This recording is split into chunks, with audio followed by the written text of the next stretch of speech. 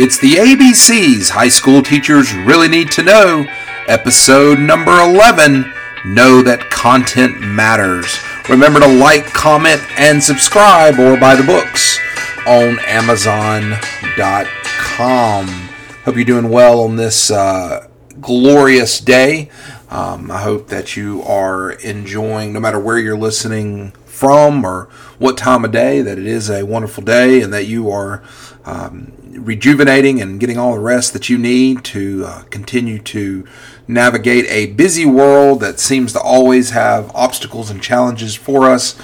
For me, I'm continuing to get ready for the coming school year as I also try to take the all-important time necessary to be with you as we learn and grow together. And I say that to say this. I know that today's episode is going to upset some of you. I don't mean it that way. I just know that this particular episode contains some ideas that it's going to frustrate some of you, not because you disagree per se, but it's just the way the system seems to work in our country, and so today's episode is all about content and knowing that it matters. You know, I've spent a lot of time talking about instructional strategies and certainly the importance of relationships. That is absolutely crucial to everything that we are attempting to do as teachers, and it's important to teach anything, and you know that, I know that. But in this episode, I want to bring it back to content because I just to say it as clear as I possibly can, hugs and people skills alone, they're not going to get space shuttles to the moon. They're not going to help develop cures for debilitating diseases, that we face. My point is that soft skills and relationships, very, very important. They're the underlying foundation for anything that we achieve in the classroom. But understand that ultimately, and we have to leverage those things and use those things in order to develop great learners and capable students. And so, again, here in this episode, it is all about knowing that content matters. And, have you ever heard someone say something like, because I know I have heard this 1,000 times, but particularly in the interview process with new teachers or just in the hallways talking with teachers about new teachers, I've heard, I know she knows her stuff, but can she teach it? And I hear it so often. And honestly, the answer to that kind of question is so important, and it's an important filter, as I said, in evaluating a teacher's potential effectiveness, because you can know a lot of stuff if you can't deliver it and build those relationships, which we know are crucial. A teacher is not going to be effective. Still, it is not the only filter. I would love to hear more people ask their question in reverse, the complete opposite. And that is, I know she can be a good teacher, but does she know her stuff?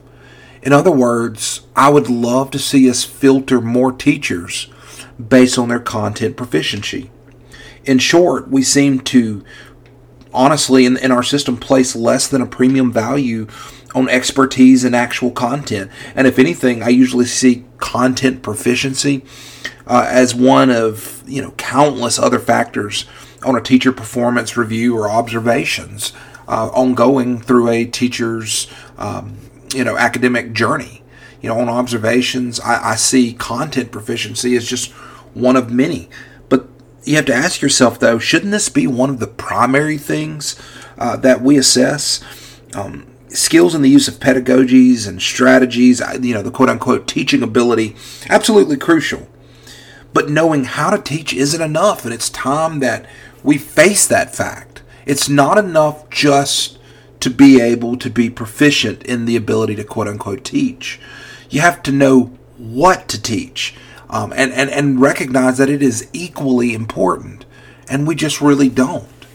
We really don't. And honestly, it's the students that are paying the price. And for just the sake of full disclosure, it's necessary for me to say that I really do believe it's crucial that we draw more content professionals into our field, especially in secondary education. And I honestly think that that's the best way to achieve maximum mastery, is to have masters teach it. And I'm not saying that we need to go back to the medieval guild and apprenticeships. I'm just arguing that there has to be more of a medium, more of that happy medium. We've kind of moved too far in the other direction, where we're looking for just that teaching ability that I referenced. And I'm glad that that's important, and it is. It's absolutely crucial. But we seem to focus more on delivery and strategies than what we are actually teaching. And so we have to really ask ourselves, what exactly are these fantastic teachers delivering if they don't know their content? And so many of our teachers today just simply don't know enough of their own content. And again, saying it a second time, students are the ones that suffer. And again, as I said a few minutes ago when I started the episode, I know that this is going to make some of you mad. But let me make you feel a little bit better. First, I 100% believe that teaching is a profession that absolutely requires specific training, extensive talent, and just absolute ability and expertise to do it well. And those that choose to teach have to be trained and have a growth mindset to succeed, regardless of how much content they know. Again, that's that teaching ability. And yeah, I realize that there are countless systemic problems. That's a whole podcast episode and series on its own. That these systematic problems prevent content professionals from entering the field of education, such as the incredibly low pay. I've experienced. I was a working microbiologist for nearly a decade before entering K-12 education. And I made that jump because I really wanted to make a difference in the lives of young students. I felt that calling, that passion, and I don't regret it for a second. So I get that. There's systemic barriers to having content professionals in the field. And look, if I'm being completely honest, though, there weren't many other draws to the profession besides that desire to want to make a difference into the lives of young people. Look, beyond that, there just wasn't much. Certainly the pay, and I swear to you, my accountant thought I was crazy because he knew I was going to struggle as I changed directions compared to where I was, leaving the science field where I'm working in science specifically as a trained microbiologist. He knew, and it has been tough. But again, I don't regret it because I love what I do and I love who I work with, and I just love our challenge each and every day. So my point is that I know that the system doesn't pay or attract content professionals in large enough numbers to really move the needle. And so my challenge in this episode is not to whine about that, but it's to say, well, all right, if we're not going to draw other content professionals in large numbers to our field, then we ourselves have to become content professionals and move that needle to the best of our ability. And so that's really what my charge to you in this episode is. But the question is then, how do you bridge that gap? And I guess the short answer is you have to make content growth and continuing education a major priority. And again, those things tend to, particularly continuing ed, they get on some list of things we'll do when we're not as busy, and very few of us make it a priority. But again, if you truly believe that being a fantastic teacher and being an effective teacher requires you to know content, how can this just be another line item on your to-do list? It has to become super important. So you need to work to attend conferences or set aside dedicated time in your week to collaborate or to study. You have to stay curious and fall back in love in your content area, in your subject. And that's really important. You have to love it. You can't just like it. You have to love it. And then you have to stay current. So you have to be up to date in your content area. And you must make the time, or you're not going to be an effective educator. I'm sorry. Again, and this is particularly true in secondary education. How are you supposed to teach, cell walls or, the impact of the Industrial Revolution if you don't truly take the time to be a scholar about it? and you don't have that passion for it.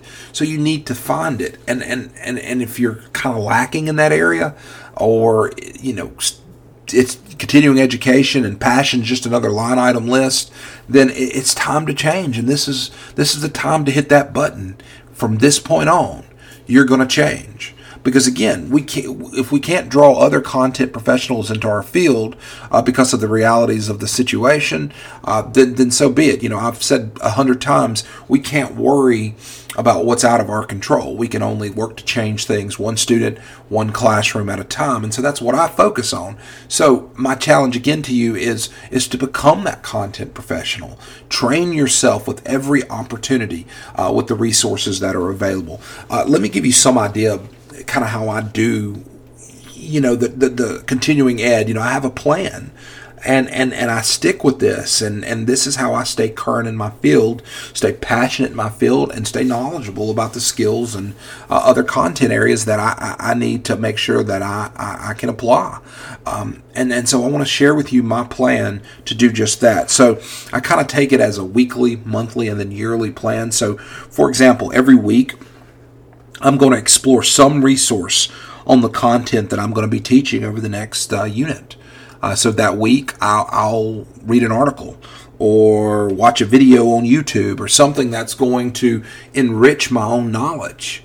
And it doesn't matter if I have taught this unit 1,000 times, I'm still going to reach out and do that. Again, it's about getting new information, finding new applications and new ways to say things that might be a little more effective and align with better instructional strategies, pedagogies, and so forth. So that's every week. Every month, I have at least one collaborative meeting, either in person or over the phone or virtually, with other professionals in my subject area or other teachers. These meetings are absolutely going to happen every month. Sometimes it's with universities that our students often matriculate to. It may be with academic or professional organization leaders or just simply teachers from other schools. So again, my goal is to make sure that I'm networking on content so that I am improving myself, spreading my expertise, but also gaining expertise. And so it's all about collaboration. So again, every week I'm watching a video or reading an article, getting better. Every month I'm having at least one conversation with a colleague or somebody that I can learn from. And then every year I attend or will present at least one professional conference. Also, just to be honest with you, and I've said this to you before, no matter how good I may think that a unit is, as far as one that I've already developed and utilized, I renovate at least one unit every single year completely, and not because again it's ineffective or whatnot. I think that's important for staying fresh, not only for students but also for me. But also it challenges me to essentially continue to grow. And so I am always, because it's and honestly, I had this conversation just a couple of days ago with an administrator. We were talking about how to build ownership into a classroom, and we were talking about the difficulty for teachers is that, a lot of times teachers can feel like they're not doing their job, or they're inefficient, or whatever you want to say, whenever a new strategy or a new approach or a new initiative is being pushed onto teachers, how it can often feel overwhelming for a teacher. And I said, well, my challenge to myself and to all teachers is when you see these initiatives or when you see these points of emphasis, like in this case, student ownership, instead of just blowing up the entire classroom or feeling like you have to do that as a teacher, instead take one lesson, one assignment, one unit at a time and renovate it. And then over time, if it works, then continue to add more. And if it doesn't work, make changes and adapt. And instead, I think that's a lot better than taking a fire hose and just saying, hey, drink from it. I really am in the business of telling teachers and myself that I'm just going to calm down and renovate slowly but surely, because again, I have expertise in the things that I've been doing seem to have worked to at least some degree. They're not completely unsuccessful, so I don't want to just remove the elements of me and what I've developed, because again, it's a process. So again, don't feel like by me challenging you to say, well, all right, well, you've got to get better and better and better, and you've got to renovate, as well, I need to start from scratch and completely do everything over again. That's not what I'm saying. And so, again, this weekly, monthly, yearly strategy is something that has worked for me, and also it keeps me hungry, and it's built an incredible network, honestly, of resources. You talk about teachers pay teachers and all these other things that we utilize. Well, this has generated an incredible network for not only resources for students, but also support that all teachers need. I've needed it, constantly throughout my teaching journey. As I have a bad day or something doesn't go right, I can call teachers up that are 10 states away, and amazingly, they've had similar experiences or something like that, and they're able to relate. So again, I would encourage you to build a plan and stick with it. And speaking of staying current, I've been in classrooms where I've literally experienced teachers teach things that were outdated.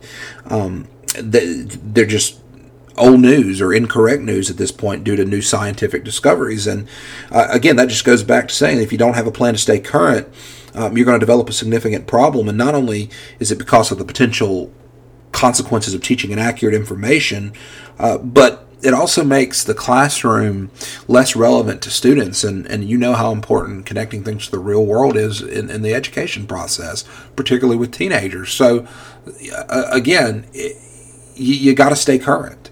And teaching old information just isn't going to help them or you, for that matter. So you got to stay current. And so, as I'm saying stay current, there's probably an English or a math teacher sitting there going, well, look, math and English doesn't change, so I'm good. So I'm just going to flip on to the next episode or a brand new podcast. Well, let me say this to you, and I happen, to teach math, and I also happen to use math. Why? Because I'm human. Sorry. I've got a little chest cold, and that made me laugh. I know you're not supposed to laugh at your own funnies, but I did in that case. But being a human, we use math. So my point is that even though math and English may not change, so to speak, the application, the technologies using it, how we use it, is changing every day. So math and English, if your classroom looks like it did in the 1980s, then it's time to update. It's time to do a little bit of renovating. One assignment, one unit, one classroom at a time. You are not immune. You have to update.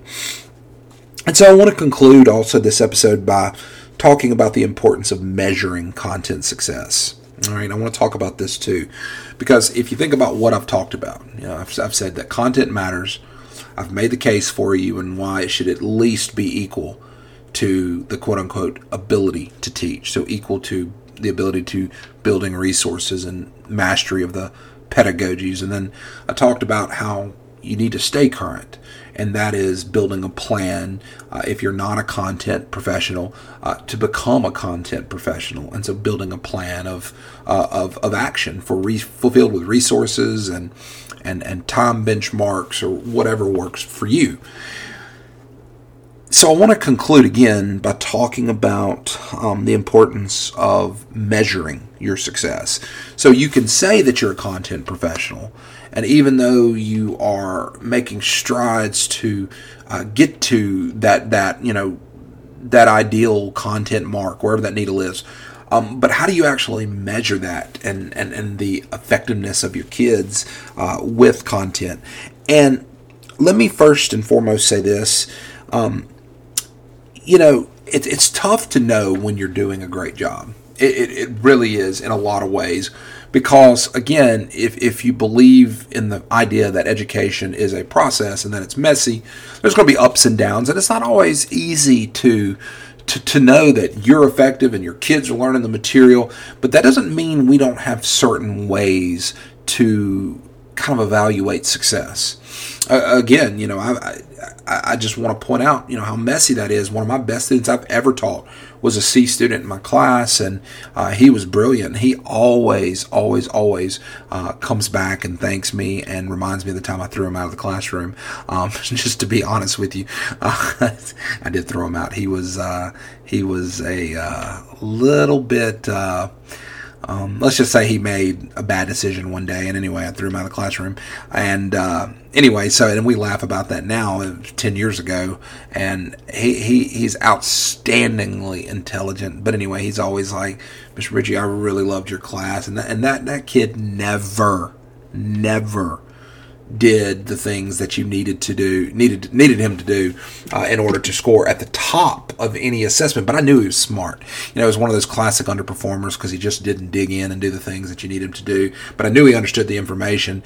He would make high scores on my tests, but then he would bomb the formative assessments along the way because he would just listen and soak in what I was explaining and then soak in the activities that I would assign, and he would pick up the information that way. And if he just did some of the other things right, he would have been at the absolute top. But anyway, I digress. I knew he was successful, and like, well, how did you know he was going to be successful? And the truth is, if your tests and all the assessments that you give and all the assignments that you give are written well and actually measure what they're designed to measure, then you'll have some idea. Though, again, some things sometimes you won't know, other than that gut feeling that we teachers have. But it is important to make every effort to try to measure success.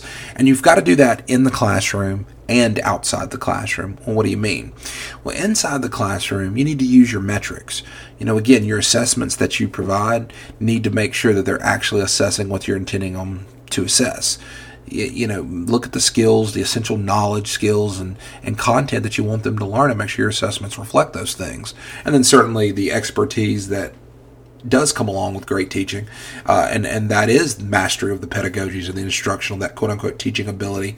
You've got to be able to do those things, and so we bring that skill and write really good assessments. You design good activities and lessons. That's essentially what we're talking about. So you've got to do all of those things, and then have your grades and the feedback that you provide actually reflect authentic learning, meaning they should reflect the mastery that a student is actually achieving on a particular lesson.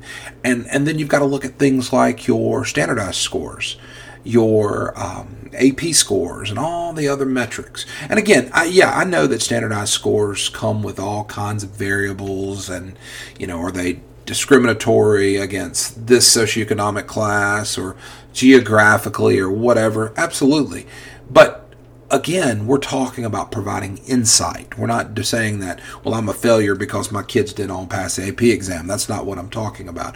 I'm saying we're just building a picture of what success looks like. So how are they performing? And again, I go back to believing, and I'll talk more about this in a later episode, but the local grades that I'm giving, if I believe in how I'm assessing, then I'm getting the best kind of glimpse into a child's success based on my own assessments, right, that I've developed. I also know that child. I have better insight than a standardized test, what's going on in that child's life.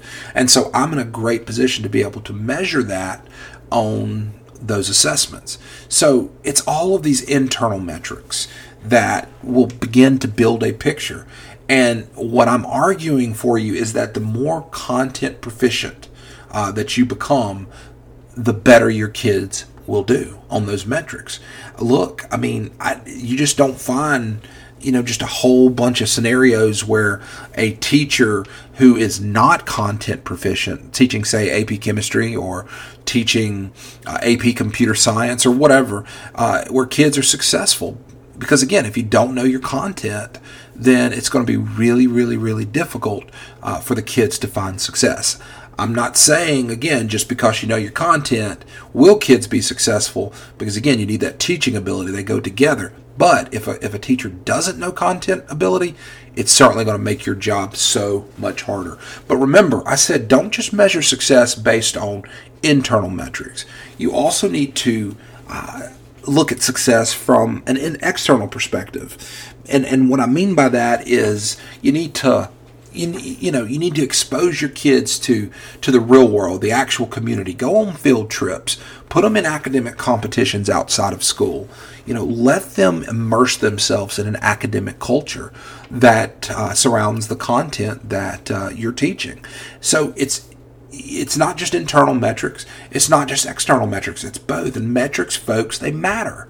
Knowledge matters. Content matters. Skills matter.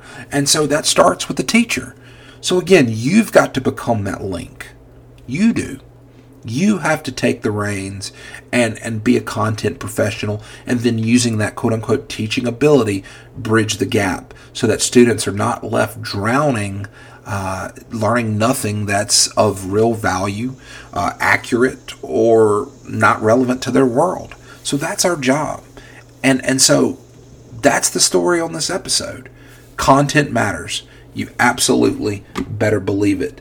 You absolutely have to realize that where your passion is and where you want to go, really at the heart of that is your center, or at the center of that is your ability to connect these content pieces to your kids. So know that content matters. You won't regret it. Well, look, that is it for today's episode. I appreciate your time as always. Remember to like, comment, and subscribe, or buy the books on Amazon.com. I hope to see and hear from you next week for episode number 12, Like Being Liked. And until then, I will see you down the road.